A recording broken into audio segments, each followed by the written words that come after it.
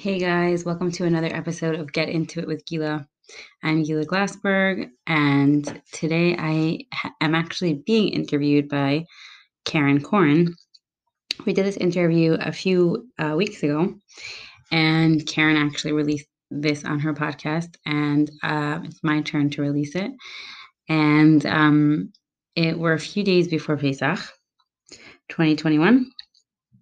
I don't know about you, but the stress is rising here in my house. And we are all working together to get Pesach done. It's not easy. It's not. And I wanted to put something out this week so that when you're cleaning and cooking and busy, you could have something fun and interesting to listen to.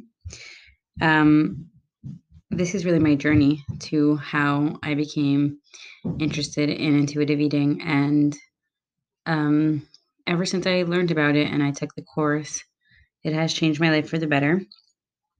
And I've learned a lot over the years using intuitive eating on myself and with many of my clients. And it's not easy. It's not an easy methodology.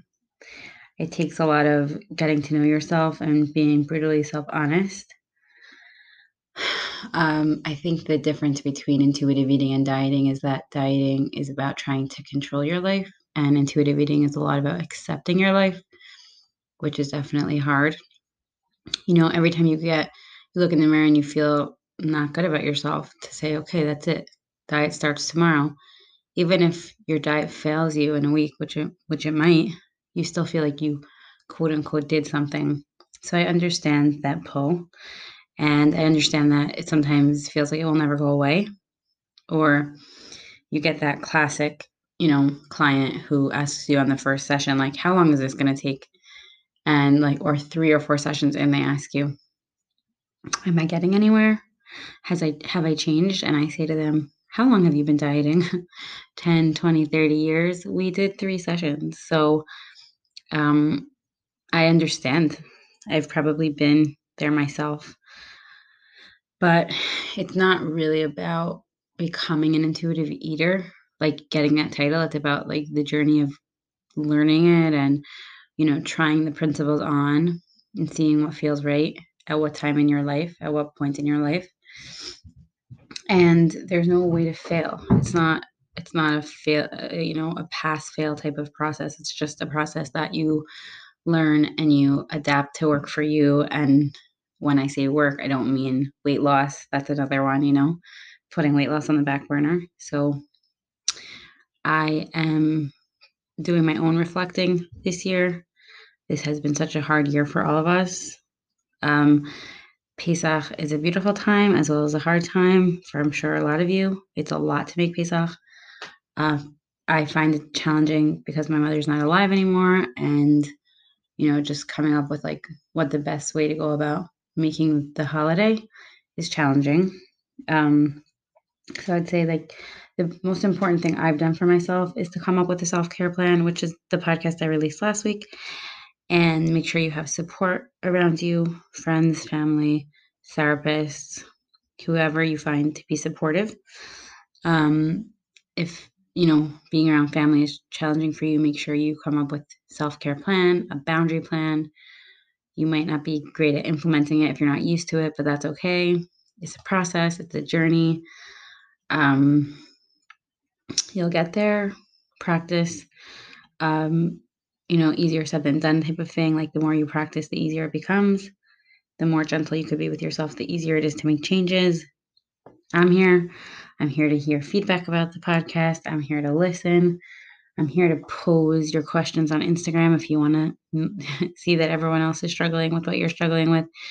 Normalize things. I'm not really posting as much as I usually am because I'm really busy and I want to honor that my real life is more important than my Instagram life, even though the pull is so strong when you see people posting as much as they usually. I'm not going to do that. I'm just not going to do that. But I am here, and I'm here to listen to your intuitive eating victories and your struggles and anything you want to share, questions that you might have. I will do my best to answer. And if I don't get to them this week or next week, I will get to them eventually. If I don't answer you the first time, feel free to reach out again. And I'm wishing everybody a beautiful holiday, a beautiful Pesach. I really hope that you are okay, that I'm here to listen if something comes up that you want to share. I know that Pesach could be super triggering with the food. Diet talk is real. Diet talk is everywhere. I experience it also. Sometimes it feels right to say, I don't want to talk about this. Sometimes it feels right to say, please don't have this conversation in front of my child. Sometimes that doesn't feel right. I'm validating both of those experiences, and you don't have to do either of those things. You might learn from an experience for next time. You might have to set stronger boundaries for next time. You might decide to not hang out with certain people if that's what feels right. It's okay. Whatever works for you, works for you. So just wishing you a beautiful holiday, and I hope you enjoy the show. I'm here if you want to talk. You want to let me know what resonated with you. Okay, have a great day. Hi everyone, and welcome to my podcast, Get Into It with Gila. I know you're going to love the content here because you will gain inspiration, powerful tools and insights, and valuable knowledge. If you want more of this, please visit my website at www.gilaglassberg.com or visit me on Instagram at Gila Glassberg. I'm Gila Glassberg, a registered dietitian and intuitive eating counselor. I have come to realize by counseling many, many women that this work is much deeper and greater than food and body image. It's the bigger picture challenges we face of love, belonging, acceptance, what our true values and goals are, noticing them, addressing them, and gaining skills to move forward. If you have been struggling with what your life's purpose is, or you just feel stuck in general and don't know what's holding you back, this podcast will enlighten and inspire you to take action and move forward. This podcast is about other women in the 21st century who feel that losing weight will fix all their problems or somehow meet their unmet needs.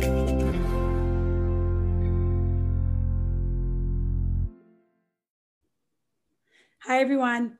I am so excited to have my next guest on my podcast and on her podcast. We're actually doing this together. We're collaborating. Gila Glassberg is here with me today. Gila Glassberg is a certified intuitive eating counselor. Mm-hmm. She has her master's in nutrition, and we're going to explore her journey today on the podcast. It's going to be on her podcast as well. Welcome, Gila. Thank you so much for having me. This is so fun. We've been wanting to do this for a very, very long time, actually, ever since we met each other at the Kavana conference.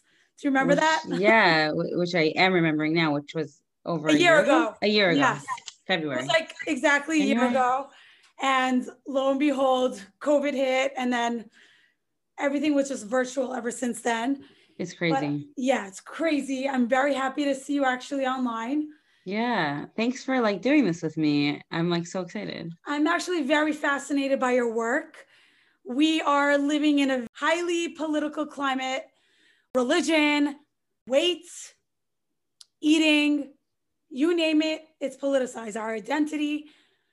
But the body positivity movement is getting lots of positivity, but it's also getting lots of negativity. So you're an intuitive eating counselor. Can you just tell us why you decided to become an intuitive eating counselor as opposed to just a regular dietitian? There goes my life story. So I always say this, you probably heard me say this, but I'm one of 9. I'm the 4th of 9. And my mother didn't always make sure that we ate healthy. She just made sure that we ate. So I remember, I reflect on my childhood eating all the time because that's what I do with my clients. But I'm always when I think back to my childhood, I think it was very laissez-faire, eat whatever's around. We had a lot of sorry, mommy, but we had lots of frozen dinners during the week.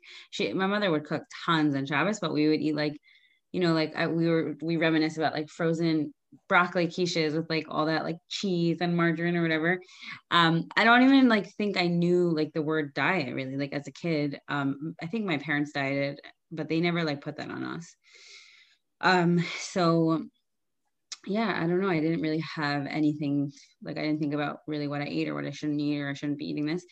But I actually went away for high school. I boarded in Teaneck.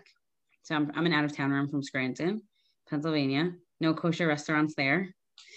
And then I lived like a few blocks away from like a pizza store, like all of a sudden. So I like went for pizza every single day. And then that summer, like ninth grade, like the summer going into 10th grade, I went to Moshava. So like I never went to Moshava until that summer. So when I went, you got like canteen. Like I remember eating like a Chipwich and like a Gatorade every day. And I'm like, this is awesome, you know? Um, and the funny thing is that like that summer, like you just like hike a lot. And I remember thinking like when I came back, like people made comments that I had gained weight or I felt like I had gained weight. And that was at that time, like so many of my friends were like talking about dieting and um like like everybody's like, I'm so fat, like I'm disgusting, I hate my body. And it was just like I kind of like absorbed that really quickly, like, okay, this is what you do like in high school, I guess, you know. And like we had like competitions, like who's gonna lose more weight. And I remember one competition, like it was like 1 o'clock in the morning on a Saturday night, and I'm like, I need to eat pizza. Like, and it was, and my friend was like, you can't eat pizza. Like, you're like, we're have a competition. I'm like, I don't care. Like, I just felt so deprived. It was so weird. And yeah. And then like, I just felt really out of control around food. Like, what am I going to eat? And I need to be on a diet and lose weight. I felt really uncomfortable in my body. And so what happened was I distinctly remember thinking like instead of cutting carbs or cutting something like candy or whatever, like I'm just gonna try not to eat, which is like so horrible, such a horrible thing to think. But like for me that worked, you know, like I had that like sense of control. I lost a lot of weight. I was obsessed with the scale. I would weigh myself multiple times a day, wishing the number was lower and lower and lower. And it was pretty scary actually, you know, like had lots of food rules and it was kind of scary. Like, Wow, yeah. I noticed that you acquire this from your surroundings at school and your friends, whereas I feel like most people gain this insecurity from their families or the home they grow up in. So I grew up from a very different family than you, where it wasn't a laissez-faire type of thing. It was more like everyone was very self-conscious about what they ate. Mm-hmm. And the food always had to be healthy. My mom always tried to make sure there was no junk food in the house, and there was always chicken and vegetables and salad. And there was always this fear like, oh, you can't eat that. This is not good. This is unhealthy, quote unquote, unhealthy. We can't eat this. It wasn't so much like, oh, you can't eat this food. Like, none of us can eat this type of food. Mm-hmm. So, listening to your experience, it's very interesting. Like, we both felt uncomfortable with our bodies at one point, and we both struggled with food and dieting and eating, but it came from a different place. Mm-hmm. I felt like I got it more from like the home I grew up in. No offense to like anyone in my Right. family. I'm not trying Right. to like bring them down. It's just the culture Right. that we were raised in. And you grew up in a family where eating wasn't an issue. Like, eat what you want. Life is great. La di da. Mm-hmm. Mm-hmm. And it's interesting that you It got is that really from like your interesting. friends. Yeah, it's actually interesting because like my friends were sort of like my family in high school, even though like I love my family. I love you guys if you're listening. But and I'm really close with, I happen to be really, really close with all my siblings. Yeah, all my siblings were all really close. Um, so yeah, that's like amazing. But I wasn't close with them as when I was in high school, for sure not. Like I didn't even live with any of them, you know, like I have a sister a year older than me. She lives in Philadelphia. Like we didn't even board together. Like we didn't live together. So yeah, that was like I went to my friend, like if any of my friends are listening, like shout out to you. I went to their houses every single Shabbos. Like I was like away, you know, like I was living with my friends basically. So I guess that really makes sense. Honestly, like I've like reflected on this story so many times, but like I didn't live at home. So like I don't know, like I don't ever plan on sending my kids away for school. I can't Right. imagine. And like to know, you know, I'm not blaming anybody, but yeah, kind of just went under the radar, but I wouldn't even say it went under the radar. I would say that I was praised. I was really, really praised. Like if I had seen any of my family members, hadn't seen them for a while, or a friend or whatever, like they were like, you got so skinny. Oh my gosh, how did you do it? And that's just like, I was a very insecure child, super, super self-conscious, insecure. So to get that type of positive attention, it was like addictive. At what So, point did you realize that your body wasn't good enough? If you like loved pizza and everything was great, was it during puberty? Was it when you started to notice boys? Like what at what point did you notice that struggle?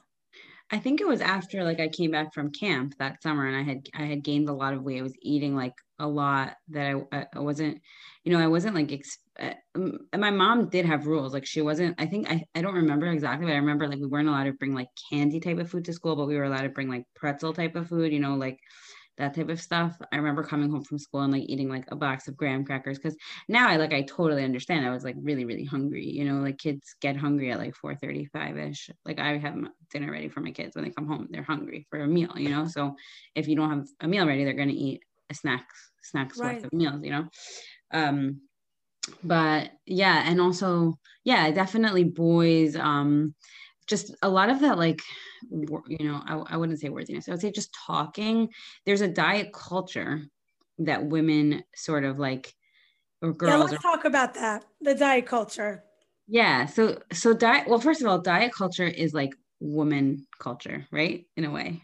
I'm not saying that men Yeah, they there do is. it too, but it's They more do it too. I know. pervasive. I hear it now, by the way. And a lot of my family members who are male talk about their dieting also. But I mean, like, there's a lot of bonding that goes with dieting. Like, I would say that I'm thinking like this is coming out from me right now, but I'm thinking like when I was doing that diet competition with a friend, like that was really bonding. Like when I'm like saying like I'm so fat and no, you're not fat, I'm fat or whatever. Like, there's a lot of like bonding there. So that makes a lot of sense to me that teenage girls bond over dieting, and you feel kind of awkward in your body anyways because of the stage that you're in.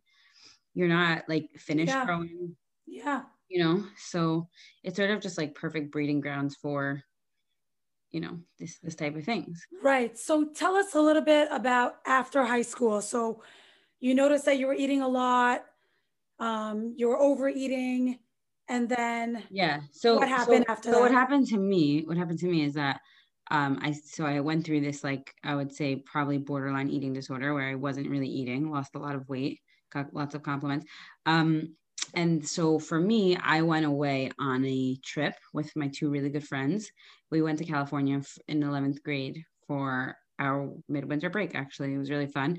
Um, and I guess like they were kind of seeing how I was eating or how I wasn't eating, and they were like, what are you doing? Like, and I was like, oh my God, I got caught, like. And then I was like, yeah, they're kind of right. Like, I'm obsessed. Like, I barely eat, it was kind of scary. But um knowing what I know now, that could have spiraled. But that kind of like break sort of helped me to be like, okay, this isn't healthy. So what is healthy? It happens to be like I was like, okay, I want to be a nutritionist. Like when I was in 11th grade, I'm like, this is what I'm going to do with the rest of my life. Like I want to get into the from schools. I was like so into it, and like I was so not a student. Like I barely like got through high school. Like seriously, I barely got through high school. Who knows what I was doing in high school? Like I didn't live at home, so like actually I had my oldest sister Yali, she's a doctor, and she was in Queens College when I was in Teaneck. So she was living here actually, like at a friend's house. And like when she was like a mother to me. Also, when she saw my report card in ninth grade, she's like, nobody doesn't pass ninth grade. I'm coming to school and I'm taking you to study. And she like, it's really funny. She like took me to Queens College and she's like, you're studying. So yeah, I wasn't a student, and I was like, I didn't realize that like a nutritionist is really a dietitian. I didn't realize like it's a real science heavy degree. So yeah, so what happened for me is that like I wasn't in that like eating disorder mindset anymore, but I was very meticulous about what I was eating. So anyone who knew me, you know, there was like the joke, like I was like, ask you that what's healthy, what's not healthy, whatever. And in seminary, like I went running a lot, like I exercised a lot. I was very, very meticulous about what I ate. but it kind of started to wear off. Like it slowly weared off. So I wasn't as like crazy, but like I was still very conscious of what I was eating and very conscious about my weight. I didn't really weigh myself. I think because I had developed a sort of an aversion to it because of what I went through in high school. I was so addicted to the scale. It was like scary. Um, Same. but yeah. Yeah. Everything you're saying is really resonating with me. Did you have a I similar hear you. experience? I hear you in my story. Yeah. Yeah. What happened to you? Except I don't become a dietitian and nutritionist. I also became obsessed with food. I would Yeah. wake up and I would think about what am exactly am I eating today. Right. I wrote Hmm. everything down, how many Of calories course. every Right. single thing Right. had. I finished breakfast. I would think about what I'm eating for lunch. After I eat lunch, I'm thinking about what I'm eating for dinner, what Yeah. the whole week. And Yeah. all my activities and nights out with friends were all revolved around what am I allowed to eat. Right. I also became obsessed with the scale. Hmm. I owned a scale and I was going on it maybe like 20 times a day, Yeah. Me too. I before remember. food, after food, Right. see if it Right. made a difference. The Yeah. numbers would Yeah. really make a big difference on my emotions. Right. You Yeah. know, if a Yeah. number was up, I was depressed the whole Yeah. day. Yeah. Number was down, I was It's fake. happy. Yeah. Yeah. Right. It's interesting because I like sort of like analyze this a lot with my clients. I think that that number, it's just part of us humans wanting to quantify things, you know? So Yeah. like if I am X pounds and then tomorrow I'm Y pounds, that means that I did something to get there. So I'm powerful. You know, I hear a client say that a lot. Like, I'm powerful. I have control. I could change my body. I could change anything. You know, it gives you that false sense of control, which is exactly what it is, a false sense of control. So, yeah, so that's where I knew I wanted to be a dietitian. I wanted to help the frum world. Let me speed up the story because it's getting like I told it so many times, it's boring. And Not at um, all. okay, so what happened for me is that I definitely like stayed on like the healthy eating track, you know, like and it was confusing to me. Like I felt like when I was being a little more restrictive, I was a little bit more bingy. Like I felt like that happening, but I was still like, I got this, I got this. I just have to learn more, I just have to learn more. So I actually didn't get into Queens College because I didn't go barely got through to high school. So I went to Queensboro. Then I went to Queens College and I was like, they were telling me all about the nutrition field. And I was like, I can't do that. It's not gonna happen. Like that's too much science. But like there was a part of me that just I really wanted to do it. I really pushed myself and I thank God like once I started, I was like, I could do this, but it was hard. It was really grueling for me. And I got married while I was in Queens College. I had a baby.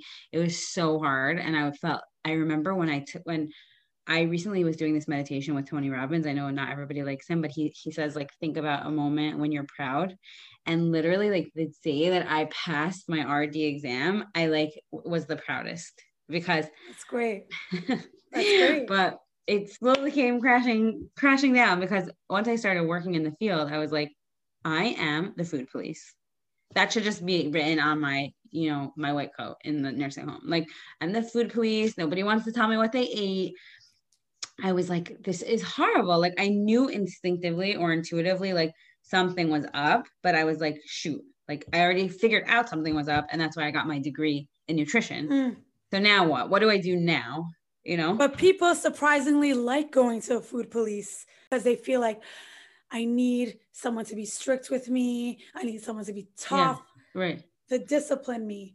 I'm not a police. Like, I hate that. I'm Yeah. very not like that. Like, if, like, it just my personality is very like that's not how we I guess I knew that like instinctively like that's just not how we grow or change or feel motivated when somebody's like you ate that like even when Yeah. I'm imitating I'm pretending you ate that what's wrong with you like it hurts me like who would only people who were abused would go to a dietitian like that. I'm really sorry to say that Oh on my air, God. but it's an abused model to feel manipulated or scream that into change. It doesn't work. It never works. When you say abuse, it could be even like verbal abuse. A verbal abuse, yes. I'm Yeah. not talking about physical abuse, but my story is like a little bit like with a little bit of a twist here is that I was really depressed. I felt really depressed. Like, what on earth am I going to do now? After you I achieve this. right. I was just like, what do I do? Like, I hate my job and like, whatever. So, and also it happens to be my husband was learning in Cola and I was like, you have to like, I felt myself very like attacking him about what he had to change, even though he was perfectly happy. So that at the same time that I was like all of this, I had recently read the Surrendered Wife by Laura Doyle. Did you read it? I purchased it, but I think I only read one chapter. So you're not like a gung ho fan of Laura Doyle. I did appreciate some things she said, but I have like attention issues and I just Uh-huh. switch books every few months. Oh yeah, you should see But my you I'm should see gonna my look into dresser it. with the book. Yeah. Yeah. You should read it. But You I should, do have it. But yeah. she changed the title, it's The Yeah, I know. Empowered Wife. When I read it, it was The Surrendered Wife, and I I know. am happy to call it that. I don't have an issue with it, but I understand that people do. So tell us some wisdom from that book. Okay, so my sister-in-law, actually, Lonnie, she told me about this book, and I was like, no, whatever, blah, blah, blah. I felt so like, ugh, this book, whatever. But when I read it, I was like, this kind of makes sense because, like, let's say, for example, like she said, um, there's so many things I could say that are coming up for me, but like, let's say, like, we have this fear when something's not right in our life, we look to our husbands and try to change them instead of internally. It was so much easier for me to be like, you should leave Cola, we need money, than for me to be like, okay, I don't like working in a nursing home and I don't know what else to do, because when I look on Indeed and I ask around, everybody says those are the only nursing home jobs. Shoot, shoot, shoot, shoot, shoot. Why did I just spend 7 years getting my undergraduate degree and my master's? Now what? So instead of working on this problem, I'm going to nag my husband, right? So that was happening a lot, and I remember reading the chapter on self-care, which she said, like, it sounds so obvious to me now, but she said, like, when you're starting to feel like angry or resentful towards your husband, obviously not always, but sometimes, check in to see how your self-care is doing. And I was like, what does my self-care have to do with my husband? Like, how does this even? But now it's like super obvious to me. Like when I'm upstairs and I'm like, you never help me with dinner and you never, I'm like, okay, I need to go onto my exercise bike because I love to spin. I need to go call my friend. I need some like lotion or something, like, and then like it's all good, like even if he didn't help me with dinner, like I could process that or handle it better. So it was all just okay. That was that. Okay. So then I heard this. This sounds so random, but I heard this parenting lecture by Parala Bromwitz. Yes, I know her too. You know her? Yeah. I've gone to some of her workshops. And she's like, I heard her speak on Tour Anytime, and I was like, who is this woman? You know what? Also, like, I'm one of 9, right? I said this, and like, my love language is quality time. Mine and so, too. Really? Yeah. So we should hang out. Yeah, we need to. So this is perfect. So I was like, it just clicked, like things that she was saying, because she talks about the love languages and the surrendered wife. She was the things that I was learning a little bit on my own. She was integrating, and she's really funny, and she's just very, easy to listen to, and she's moving. She's very moving. So I ended up, I heard her speak publicly, and I drove her home because she doesn't drive. She's Hasidish. And she was like, I was telling her my whole dilemma, which like now is so funny for me to think about. Like she probably just didn't want to talk. She probably just wanted to like drive home. But I was like telling her my whole life. And then she's like, well, I do private counseling if you wanted to come to me.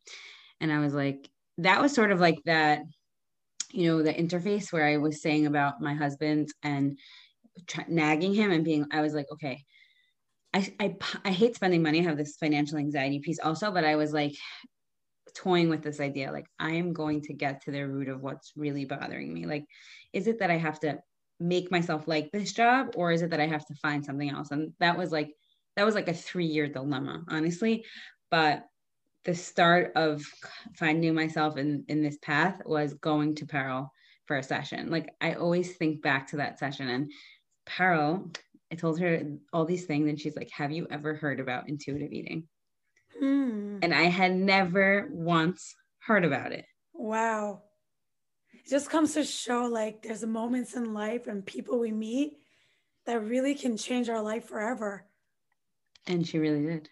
She is the person who basically made who you are today. Right. What you're practicing today. Yes, she is. And I thank her profusely if she ever listens to this, and even if she doesn't.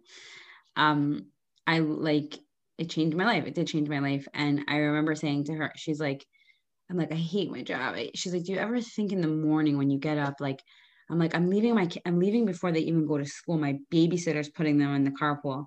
She's like, do you ever think as you're walking to your car, like, I'm a hero and my husband's going to yeshiva? And I'm like, I never think that once. And I don't think that now. And like, she's like, then what if you gave yourself like a deadline? Like by Pesach, if I don't find another job, I'm leaving. I'm like, leaving without another job? Who's going to have the health insurance? Like all this, like, going back to the surrendered wife, like, and never like giving my husband the permission to take care of things that like I knew he could take care of, or I needed the control, you know?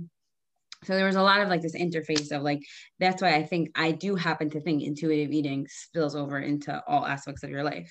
Parenting, marriage, Yes. relationships. Yes. Right. So can you tell us how intuitive eating spills into all these other areas in your life? Doesn't it just have to do with eating? Right. Right. So the thing about that is, I'll just say, like, when I was explaining this to her, she was like, have you ever heard of, like, let's say Overeaters Anonymous? She was trying to tell me like all these different things about that interface, like nutrition and psychology. So she had heard of Rena Reiser, who's another intuitive eating counselor who is amazing. And I contacted her and she told me about intuitive eating, and we're good friends, and she's taught me so much of what I know. And so I read the book. I ordered the book that day or whatever, and I read it. I'm like, oh, that's why I was binging on pizza in high school. Which book? Intuitive Eating. Oh, the one by what's her name? Evelyn Tribole and Elise Resch. Yeah. So I ordered the book and I was like, how come I never heard about this? How come this is so well researched? Where have I been? I even like emailed some of my professors in college. I'm like, did you guys know about this? Like, why is it hidden? Yeah, like what's going on, you know? So, and also, you know, Rena added me to like a WhatsApp chat with other intuitive eating professionals, dietitians and speech therapists and OTs. And there was all this connection, like this huge amount of connection that I was definitely lacking in my nursing home job. So anyways, so intuitive eating is, it's very intuitive, but there's 10 principles and they're all designed to help you heal your relationship with food. So when I work with my clients, the authors are very clear that you don't have to work in any specific order of the principles, and they really are not linear at all. They just happen to be. I haven't heard. I mean, when I get into something, I like become obsessed. Like I listen to probably like a million interviews by Laura Doyle and the authors of intuitive eating. That's just the way I am. So I remember them saying that like when they wrote the book, whoever was publishing it said like this would sell better, this would look better as like 10 principles. So that's really why it's divided like that. It's a little bit easier to digest it, but it's a lot to digest. It is. It's a lot to digest. Yes. I mean, even today, I've been hearing about intuitive eating for the last 3 years, and I question it here and there because that little voice in my head is still like, what if I want to lose weight? Or right. What if I don't feel good with extra pounds? Or does this mean we can eat everything all the time? Yeah. So I still have those voices in my head. Yeah. So that's okay. So let me address that. Yeah. I want to answer your question about intuitive eating and intuitive living, because that's a really important question. I would love that. So I say this all the time to my clients. If you've been surrounded by diet culture for 5 years, 10 years, 20 years, 30 years, one session with me or one book isn't going to change that. It's not the way that our self-talk works, right? That's not the way that our belief system works. It doesn't work like that. But if you, let's say, it also depends on what your goal is. So if you're still attached to the idea that like weight loss can be a good thing, or wanting to lose weight, like if I have a symptom coming up, I should be allowed to lose weight. That's totally fine. You can't expect, I don't get that impression sometimes. Right. So I will say that when I first heard about intuitive eating, I didn't have Instagram. The only reason why I started Instagram was for the business. Yeah. And I questioned if I still really want to, because of it's whatever. It has its pros and its cons. Yeah, exactly. So I will say, let's just compare that to everything. Everything has its pros and its cons. So, so diet culture, I'm not going to say diet culture has its pros, but I'm saying I learned like I came into this field because I was really passionate about nutrition and feeding people healthy and teaching people about their relationship with food, right? So diet culture is an extreme, and then the anti-diet has an extreme side to it too. And I don't believe in either of those sides. Thank you for bringing that up. Yeah. Because you don't see the nuance, you don't see the in the middle. Right. You only see one side or the other. Right. So thank you for bringing that up. Yeah, so I understand people who are really, really, really angry at diet culture, and because like I see severe cases in my office that people were abused with dieting. People were abused because they're in larger bodies, and it's painful. It's painful for me to hear and to even talk about. It's like brings like tears to my eyes because it's not people who are in thin bodies or people who have never been manipulated with their dieting or their weight. They can't even for a second fathom the pain that these people, myself included. I mean, I don't consider myself in a fat body, but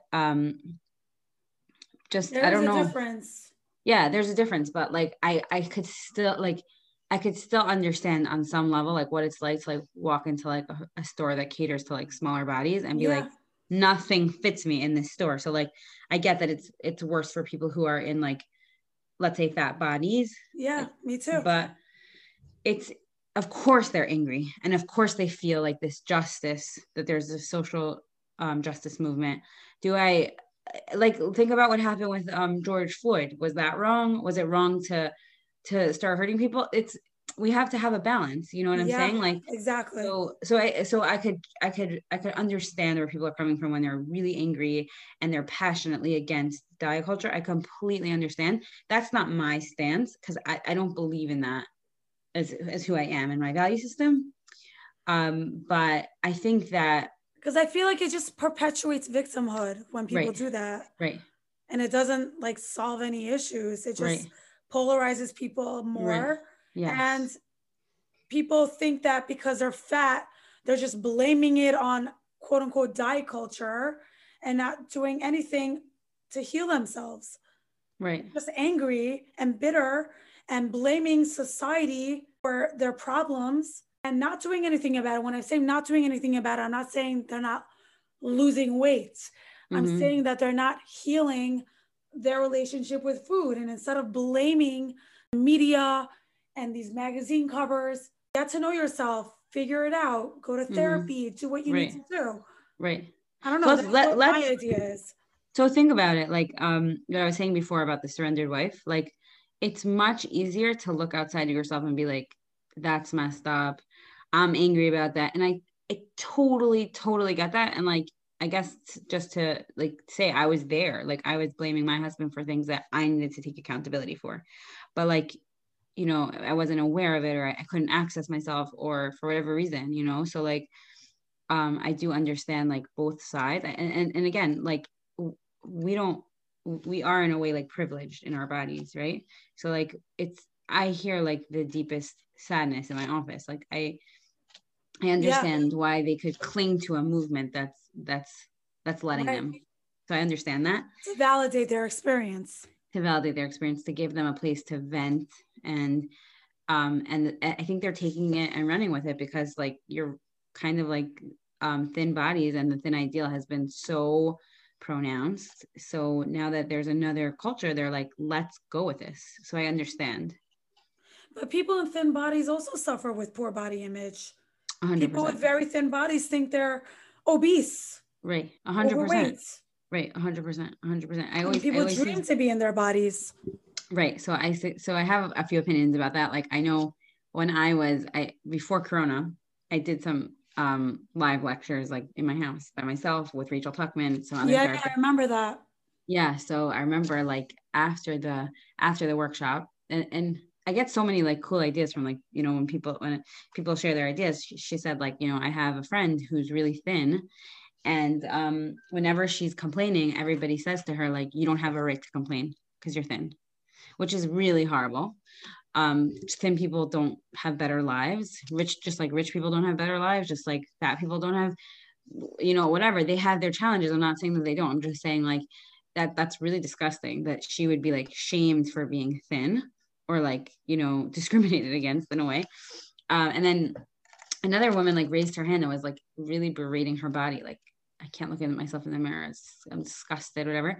And like someone came over to me after and was like, that woman's beautiful. Like, that's so sad. I'm like, we all do that. Like, we all have this like horrible inner critic. And like, it's kind of just, I don't know. It comes from, it's, you know, I heard Kayla Levin, she has a podcast also. Yes.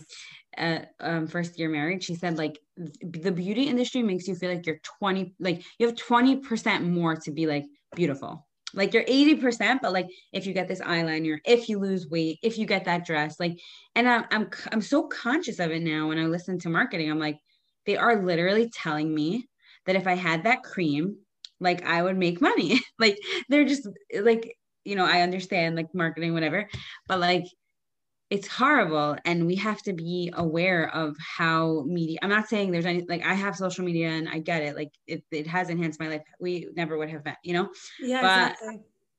we have to be armed with the awareness that it's hurting us in a lot of ways. And like, you know, I have my days where I'm on Instagram and I could look at your following versus my following. And I'm like, Yeah. oh my gosh, what am I doing wrong? I need to post more. I need to whatever. Like we all suffer from this like comparisonitis. And then you know, media makes it worse because like, if you think about it, back in the day, we didn't have like people to always be comparing ourselves to and like Now we're seeing their constantly lives. comparing all day long. Right. Yeah. So it's gotten worse. Right. So it's gotten worse. Yes. So the, you know, anything having to do with the way that we look, weight or not weight, has been magnified, let's say. Yeah. Yeah. How does one start this process of healing their relationship with food? At the same time, I get this comment a lot. Like, because I have been promoting intuitive eating, you know, things from your page, Rachel Tuckman, throughout social media. And I even had Rachel Tuckman come to our community one time last year. And they're like, Karen, but I still want to lose weight. I'll do intuitive eating. I'll heal my relationship with food. But I still want to lose weight. I want to feel confident. And when I have extra pounds on me and I feel like I have rolls on my body, I don't feel happy. I don't feel confident. And that affects not just me, it affects my relationships. It affects my relationship with my spouse and just in my job and whatever I do. So can someone balance intuitive eating yet at the same time want to lose weight? So the thing is about weight loss, which is an interesting thing, and this is another book I really recommend. It's called Anti-Diet by Christy Harrison.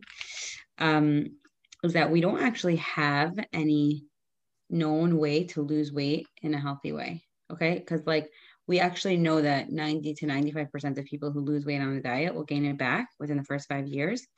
And the people who do maintain their weight often do it at a very, very high cost, meaning most of their day revolves around what they eat and how they exercise. So they don't really have a life outside of maintaining their weight. And even weight loss surgery comes with tons of complications. I actually have a blog post on Project Proactive about yes, that. I read that. Yeah. About the surgery that people do to weight lose loss weight, surgery. right? Yeah. If people want to read that. So you can't really go hand in hand, but like, let's say a client will say like, I still want to lose weight. I'll tell them, for me, your goal is not weight loss, but you could have whatever goal you want, but this isn't to lose weight, because we know now that like let's say BMI, or it's an arbitrary number, like we don't see like that health correlation like the media is promoting, or there's so many other confounding variables that people aren't, you know, testing for when they're doing their research or whatever. So I think also that like when you have this goal of weight loss and you deprive yourself, you almost always have binging or overeating or emotional eating. And it's like compounded because of the dieting, because you start to really, really mix your emotions up with your physical sensations. So like, let's say, for example, you're like, okay, I'm not gonna I'm not eating pizza. And I always use, pizza is my favorite food. Hi, So I'm me not, too.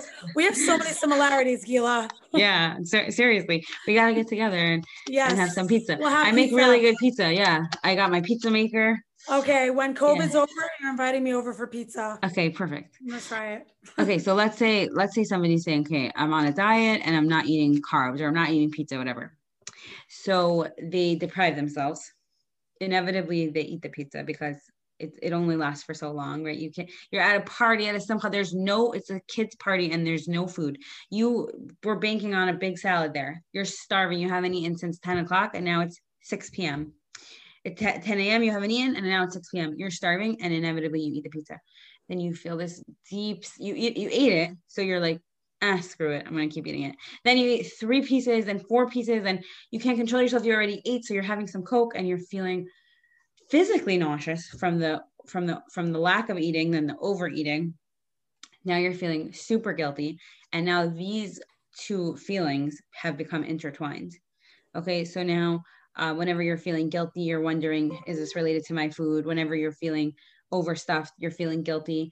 When you're feeling guilty at a different time, it's relating to your body in a certain way. So you mix up all these emotions, and this is the way that I work with my clients. And it's not always like this, but I found that there's like this general process that I could do with my clients, which is like on the first few sessions, it's like unpacking their diet culture history. So like what it was like in their house as a child, were they rewarded for eating or not eating, or weight loss or not weight loss, right? Because then people have that issue also where they're praised to eat. And then Yeah. And then I really want to help people figure out, what does hunger and fullness feel like physically in your body? Because that's become completely like skewed, because you're eating, a diet's telling you what to eat, when to eat, and how much to eat. So then when you're off the diet, you're doing what they call last supper eating. So you're eating even though you're not hungry, but you're never going to let yourself have the cake. So that's just really, really confusing for people. So I want them to physically understand that this is subjective to the person, and that you have physical cues of hunger and fullness. The more you ignore them, the quieter they get, but we could reinstate them. And I really try to help them practice it. And, Rena Reiser says this, and I love it. Like, you could read a book on how to play guitar, but until you play it, it's not the same experientially. So intuitive eating is very experiential. Like, I'll have clients say to me like, oh, I would never, if I ate a piece of pizza, if I ate a piece of candy, I would never stop. And then like, we get to the principle, make peace with food. And they're like, I don't know what happened. There was candy and I wasn't eating it. And it was so weird. I never thought it would happen. I thought you were crazy. I thought intuitive eating was crazy. I never really believed it, And then I'm like, and Evelyn Tribole, one of the authors of Intuitive Eating, who's amazing, she always would say like, the experiential process is the most powerful for us and our clients. So a client who is in front of candy and isn't binging on it for the first time since they can remember, it's very powerful. It's very powerful. Very powerful. Yeah. I'll tell you a little bit about my experience. When you were speaking about the binging and the restriction leads to binging, I was doing that for years and years and years of my life. Right. I was on every diet you can imagine. Every single diet, you name it, I was on that diet. And I felt like the next diet would be the savior, would be that one diet that will get me to my goal weight, that will make me my dream body. And I would achieve all my dreams. And then what would happen? Every weekend, 2 a.m., parents were sleeping, everybody was sleeping. I go run downstairs and eat everything in the cupboard, in the refrigerator, in the freezer, until I felt so sick. Right. And I never actually threw up, but you felt like it. Yeah. To that point. And this was happening for years. Nobody knew about it. Right. And I found that I did this often on weekends, because weekends were a time when, like, you didn't have something to do. There wasn't any structure. And I'll come back from a night out and I felt empty and I had a void to fill. And I filled that void with food. Right. Thank God I'm way, way past that. I can go to a party and there could be a buffet of food and I won't go crazy. Right. I won't be like salivating and like being obsessive over the food Mm-hmm. I'm seeing, Mm-hmm. feeling I need to finish every single thing I see on the table. Right. Right. And I think part of that came when I got married. I feel like changing my environment and also the fact that my husband was the first person I dated where I felt comfortable in my own skin. I didn't feel like he wanted to change me, change how I looked. Mm-hmm. Whereas in the past, when I was dating guys, I felt like, oh my God, now I have to like lose so much weight so he can accept me.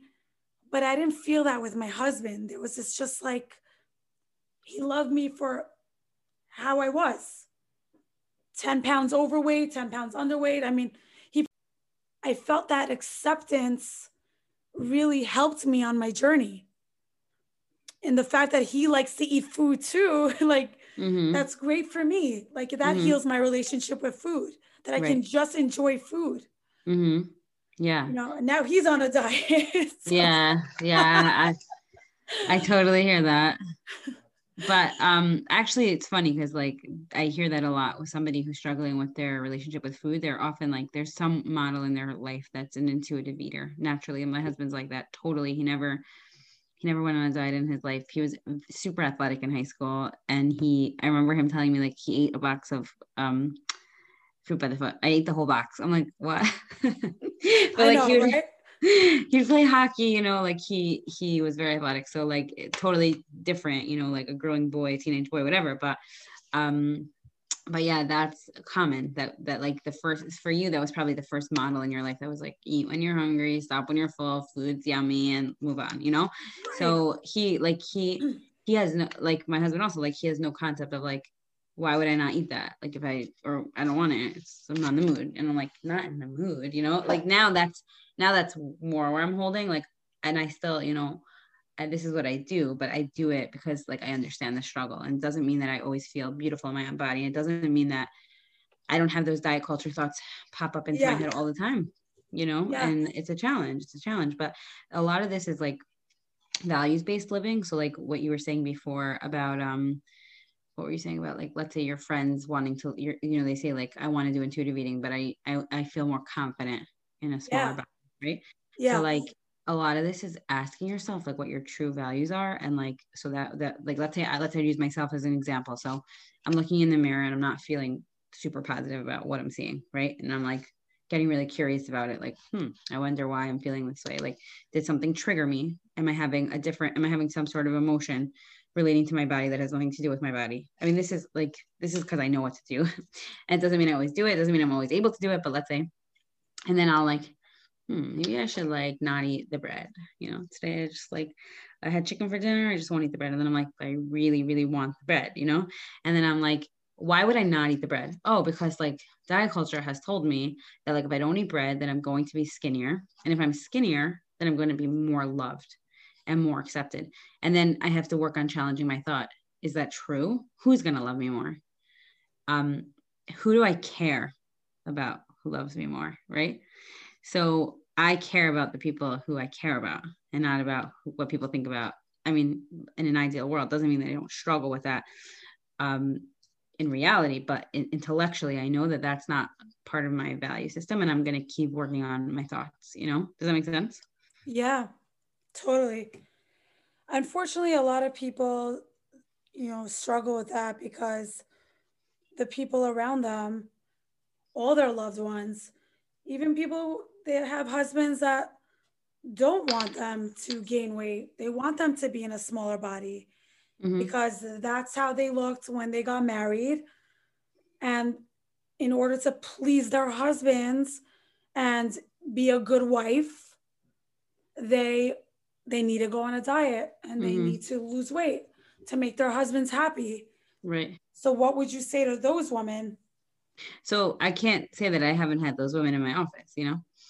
Um, I feel torn about that question because I think that there's still boundaries when it comes to a husband and a wife, And I don't think it's like if your husband went bald, like, would you be like, I'll only love you if you like grow your hair back? Like, Right. you could feel sad that your husband's bald, right? That's okay. You could feel sad that your wife is in a larger body, even though it pains me to say that. But I don't think it's anyone's like say what you do with your body. That's not everybody will agree with me. But Right. like I think I spoke about this with Ellie Chevalis on when I interviewed her for my podcast. But it's like such an interesting thing that we do with kids, right? Like we see them and we're like, you got so big, you're so much older now, wow. And like suddenly as an adult, you're like, don't get any bigger, Yeah. don't change, still wear your Shabbat Brachas clothes. Like what? Like Yeah. it's been 9 years since I got married. I had 3 kids. Like Yeah. this body has produced 3 healthy children. Like that's what I want to be thinking, and I'm not saying that that's easy. That's not easy. And that's not always natural, but like, what's my core value is that this is my body, and my body helps me walk, and it helps me work, and it helps me move, and it's helped me birth 3 healthy babies. And yeah, I have stretch marks because I'm a woman that had 3 healthy babies, and Yeah. even if I didn't. So that, and I tell client, if you followed me on Instagram, you know that I write on my bedroom wall. Yes.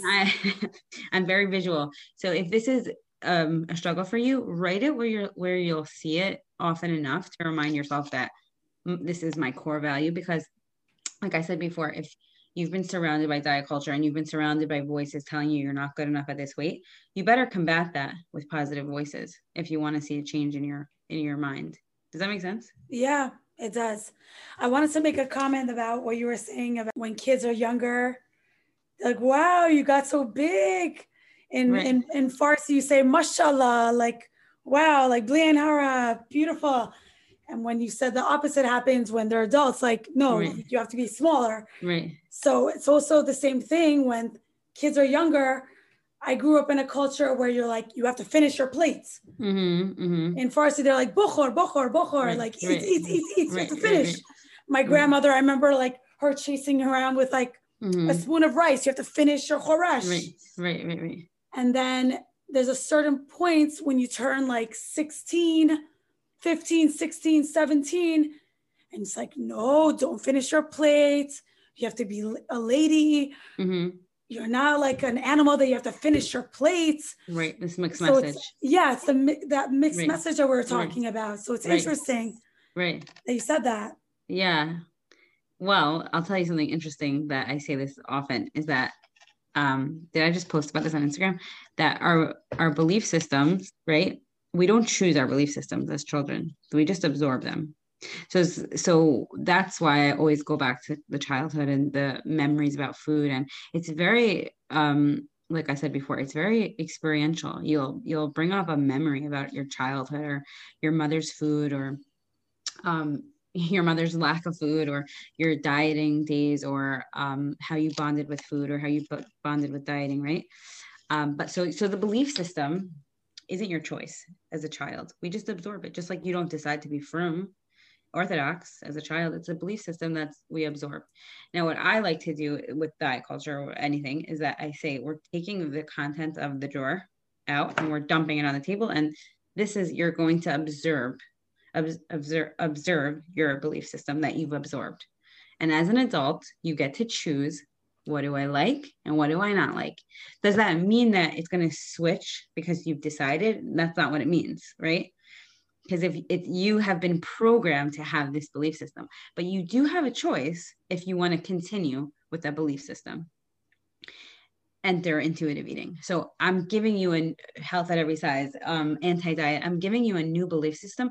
And I've heard other dietitians say, like, try it on, like, see how it feels. Like, maybe it's not completely aligned with your values. Is there nuance? 100%. Do you have to try it on and see where it fits you and where it doesn't fit you and how it works in your life and how it doesn't? 100%. But yeah, you get to choose. That's your belief system. I really love your approach.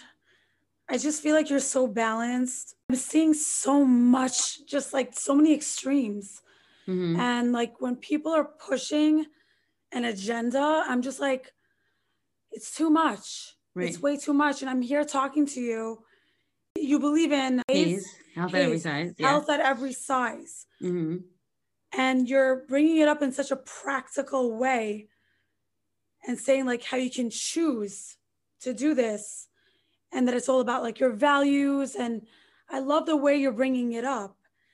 You're Right. not like forcing me. You're not like angry. And I just feel like this anti-diet culture, I know. there's a lot of anger behind it. Right.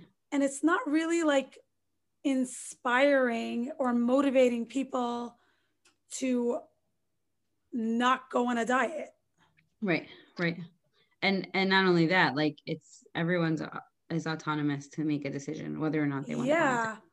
Like if someone wants to go on a diet because they want to feel good about themselves, why do we have to get involved? Right. Why do we have to tell them what they can eat or can't eat, or how they have to tell other people what to do? I understand like there's certain people that push diets on other people, but maybe those people want a diet. Right. Right. Do you find anything wrong with that? So I'm not like a believer of like unsolicited advice in general. Like I don't think anyone really likes that. Like, you know, just like if you're in shul and somebody would come over to be like, didn't you know you have to cover your hair? You'd be like, can you not talk to me like that? I'm an adult. So like it's the same thing with, which I think is disgusting. I don't think anyone should ever do that. I think that we never I don't want to get into such an intellectual conversation, but I remember you know, Parallel, going back to her, I love her. I love everything she says. And she says, I'm going to be reading her books now. Oh my gosh. So she says, Bechira choice is 49% of things are too easy and 49% of things are too hard. And then there's that 1%. Does that make up 2%? Whatever. 49%. Whatever. And there's that one tiny like sliver of percent that's where you're gonna struggle, but not too much, right? So I've like, so she's very funny. So she says like, let's say somebody would come to you and be like, Gila, you know, I have a fridge in my basement. Can you please help me move it? And you'd be like, I'm really sorry, but like I cannot help you move a fridge, you know? And they'd be like, make you feel really guilty. Like your mother would have helped me. What's wrong with you? You'd be like, I hope you have enough emotional intelligence to say, I'm really sorry, but no, I cannot help you move a fridge up a flight of stairs. So that's going to be too much for you, right? So, what my point is that that's giving me a lot, like a really nice metaphor for like, we literally never know what people are struggling with anything that's going on in their lives. I know that firsthand. And, you know, if people feel like they're going to feel better on a diet, do I agree? I don't agree, but that doesn't mean that they shouldn't do it. What does me agreeing or not agreeing have to do with it? Do I think that people get this false sense of worthiness because they lose weight and people compliment them? Yes, but do I believe that it's false? Do I believe that if I were to lose weight and people were to compliment me and I were to feel really good about myself, I hope that I could have enough emotional intelligence to say, I want people to think of me as somebody who is smart and intelligent and a good mother and a hard worker. What does my weight have to do with anything? Right? I want that. It doesn't mean that I always feel like that, but that's what I want. So if somebody doesn't feel like that, it's sad. I feel sad for them. But do I say something? Do they want my advice? They didn't ask me. You know what Pearl says? Like, did I get paid to give a lecture? If I didn't, I close my mouth. Like, no one's paying you to give that advice, you know? So like, it's different when somebody pays me and I come and speak, you know, but like, so, and again, like, I think my approach is very much like self-compassion and compassionate. Like, I understand why women sit around talking about their dieting. It's very bonding. Maybe it's very sad that they have nothing else to bond over. Isn't that sad? It's not just dieting. It's also just anything about how they look. Right. But I don't want that for my girls. For my daughter, you know, so I don't want to perpetuate that. I understand why women do it, but I think it's sad, and that's why I do what I do. And that's why like Rachel Tuckman and I were just talking about something that like she's amazing. She posted something and somebody was like, because of you I practice different, or because of you. And I was like, thank you for telling me that, because some days I do feel like I'm swimming upstream, and sometimes the people who are more intense get more engagement, get more followers. That's never my approach. I'm very middle of the road, you know? So like, that's just the way I am. And I think that positivity and growth and self-compassion breeds change. I don't think that yelling at someone, yelling at yourself, being harsh, it might make a small change in a tiny way for now, but it will never make lasting change. Doesn't it's not motivating. I love that. I love that. And I'm seeing from you that you believe in change, but the change that you are supporting is internal change. Right. It's a change that comes from within, whereas our culture is constantly telling us to change. Mm-hmm. Change your hair, change your Well, looks, change your change your weight. weight. It's quantifiable, right? It's Okay, all quantifiable. Yeah. even if you even is it yeah even if you worked on yourself for a year doing intuitive eating, I don't see the number changing. You look the same, right? But that's not how it Yeah. works. And it's the same thing with religion. Right. When people go for the gap year in Israel or they go to seminary, are people looking about how you change your midot, Right. about how you grew as a person, how you developed your relationship with God? Or are they saying, oh, she's dressing sanua now. Right. Right. Now she's deciding to cover her hair. Right. You know, people think I'm religious because I'm wearing hats every day. Right. But do you know my relationship with God? Right. Do you know how I act in private? Mm-hmm. Like, how do you know I'm religious? So even with religion, it's based on what you appear to be, how you Right. look. Right. Which is normal because we can't really, I mean, sometimes we could tell if somebody changed internally because by the way they're behaving, but like as humans, we do like to quantify things and we do like the numbers and the comparing. It's just kind of the way our brains work. So it makes sense. But that's why this work, like you asked me before, like this is very deep, hard work. And so many of my women are like, I can't believe I'm crying to my dietitian. I'm like, you're the fourth person today. Like, this is really hard to say, like, wow. Or what about the woman who said, like, I've been dieting for 20 years. Like, I can't believe this was like false. Like, I gave my life to this. That's really hard. It's really painful. But like there, okay, what did it help you? You know, how did it serve you? What could we do with it? What did you learn? And then we move past it, you know? You're not just intuitive eating counselor, but you're also helping people connect with themselves. I mean, which is what intuitive eating is all about. It's not just about the food you're eating. It's about being curious. Why are you acting the way you're acting? Why are you feeling a certain way? Why are you reaching out for that? Are you really hungry? Right. Or do you feel full right now? Right. It's all connected to everything else that you were Right. talking about. Right. It's very interesting. Right. And that's why the skills that you learn with intuitive eating, you get to learn with life skills. Like you get to ask yourself, like, do I really want to go with that person? How does that person make me feel?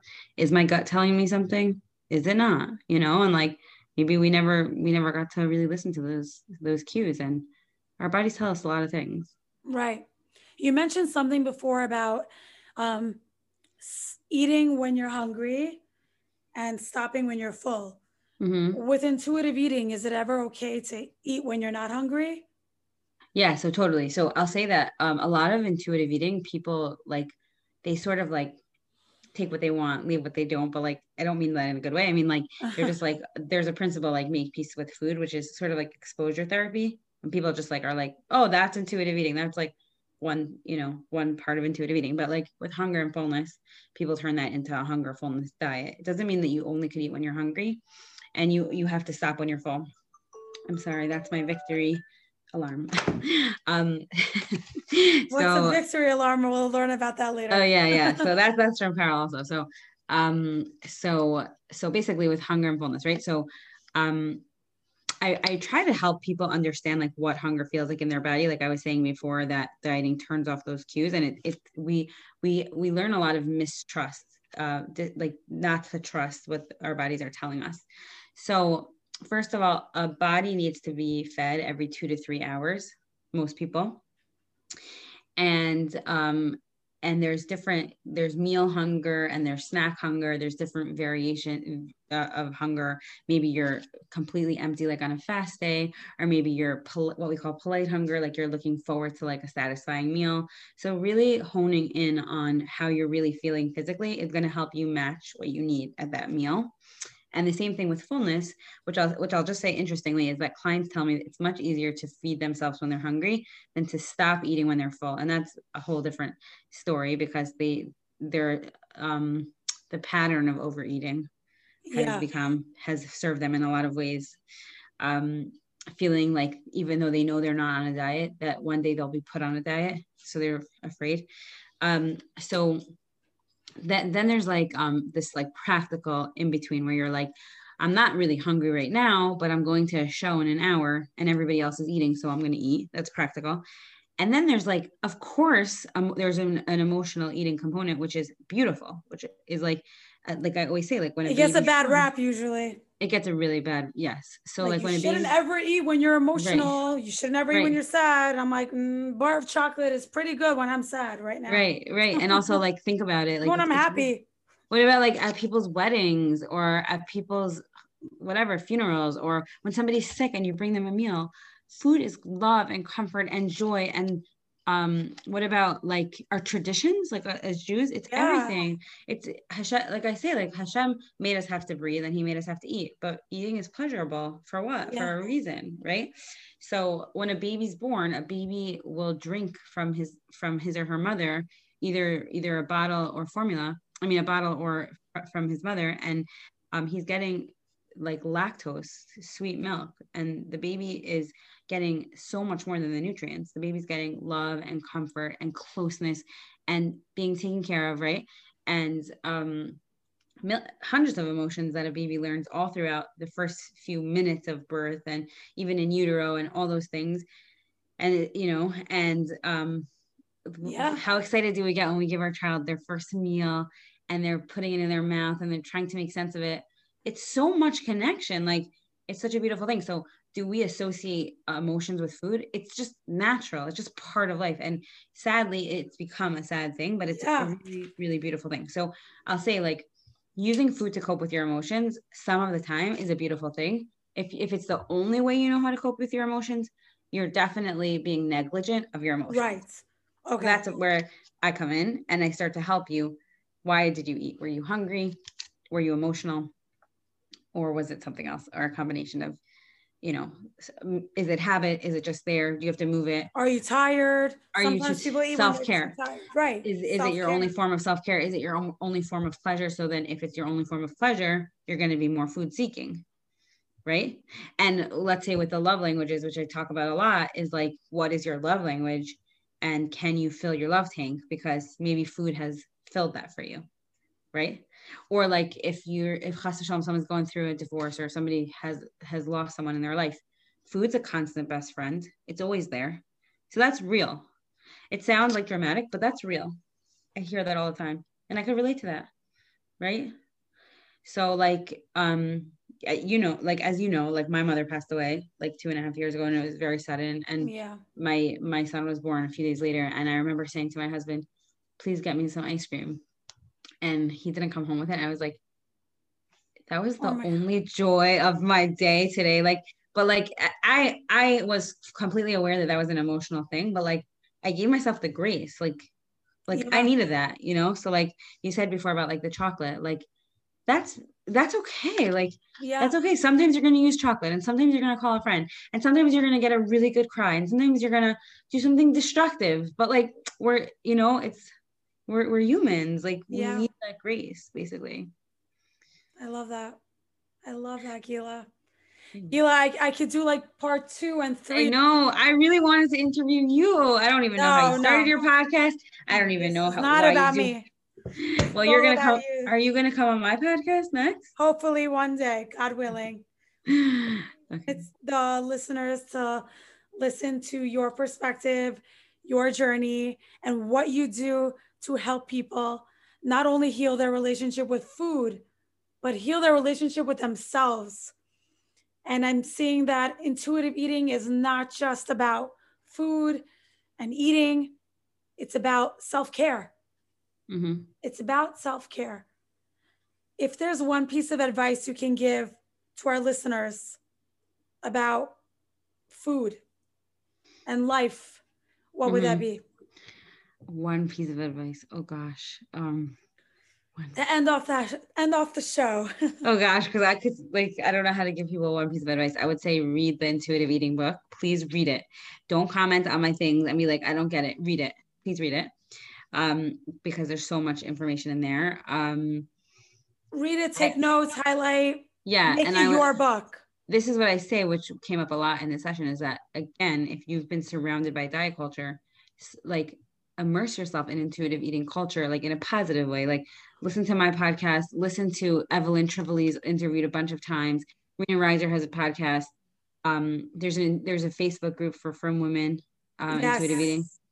I actually have a different question for you. It just came up now that you said that. Go for it. Okay. What's one piece of advice you would give to women who want to perhaps start this journey of intuitive eating, but who are surrounded by diet culture, whether it's in their family, their friends, their community? How can they, start this journey when everybody is not on that journey? So that's a really good question. I guess it would be an individualized type of answer, but I say sometimes I do liken this to let's say becoming from something like that.